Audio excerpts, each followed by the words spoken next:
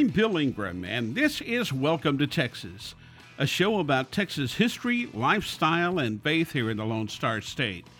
On today's show, we'll visit the very first professionally designed cemetery in Houston, Glenwood Cemetery.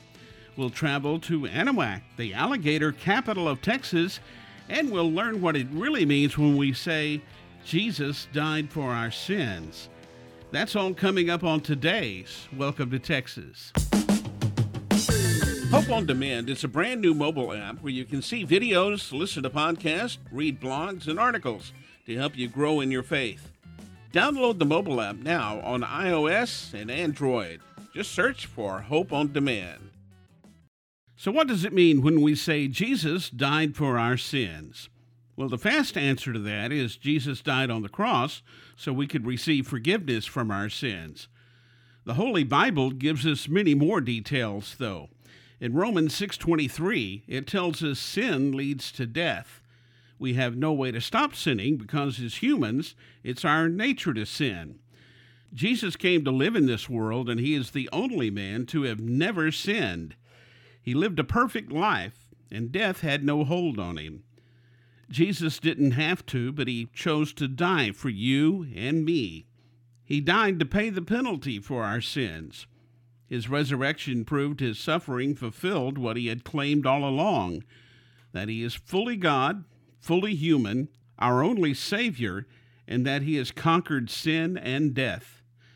Because Jesus paid the price, God forgives everyone who puts their trust in him. In John 14:6, Jesus answered, I am the way, the truth, and the life. No one comes to the Father except through me. Isn't it good to know that we have a Savior that loves us and gives us a way to have an abundant, eternal life with him? Hope on Demand has a brand new podcast called The Art of Friendship. It's hosted by my friend and author, Kim Weir. It's all about creating and keeping relationships that matter. Look for it now wherever you listen to podcasts. Just search for The Art of Friendship. When the Spanish explorers came to the New World in the early 16th century, they stumbled upon some gators. They didn't know what to call them, but they looked like a big lizard with teeth. So they called him El Lagarto, or the lizard. We have an abundance of alligators here in southeast Texas and all over Louisiana, of course. A lot of people don't know that Anahuac, Texas, a small town of about 2,500 people located on Trinity Bay, has a special claim on gators. They have so many alligators that in 1989, the Texas legislature designated it as the alligator capital of Texas. Even though Anahuac is known for their gators, it's also very popular with bird watchers. There are some 250 species of birds that live in the Anahuac National Wildlife Refuge. Anahuac is a great little town with a lot to offer. Just watch for the gators. Chomp, chomp. Hope on Demand has a podcast called Anything But Quiet Time. It's hosted by my good friends Rochelle and Carter. Each week, they have fun and insightful conversation about what they're learning in their quiet time. You can download it now wherever you listen to podcasts. Just search for Anything But Quiet Time. The very first professionally designed cemetery in Houston was Glenwood Cemetery.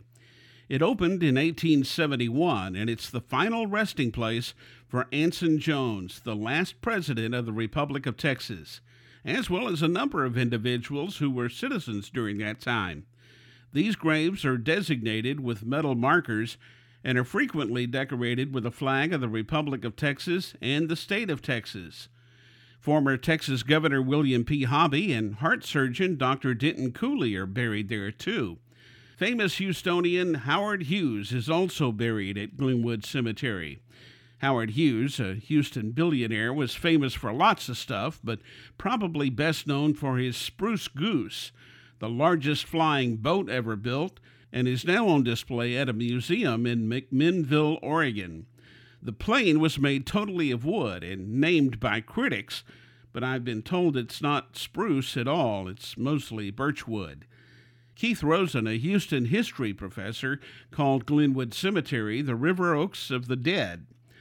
It is well maintained and certainly one of the most beautiful cemeteries in the city.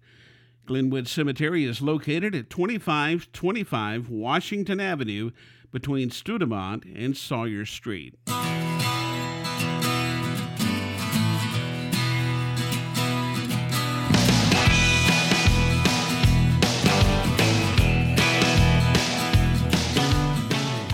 It's time for me to grab my Astros cap and hit the trail. I'm Bill Ingram, and this has been Welcome to Texas, a show about Texas history, lifestyle, and faith here in the Lone Star State.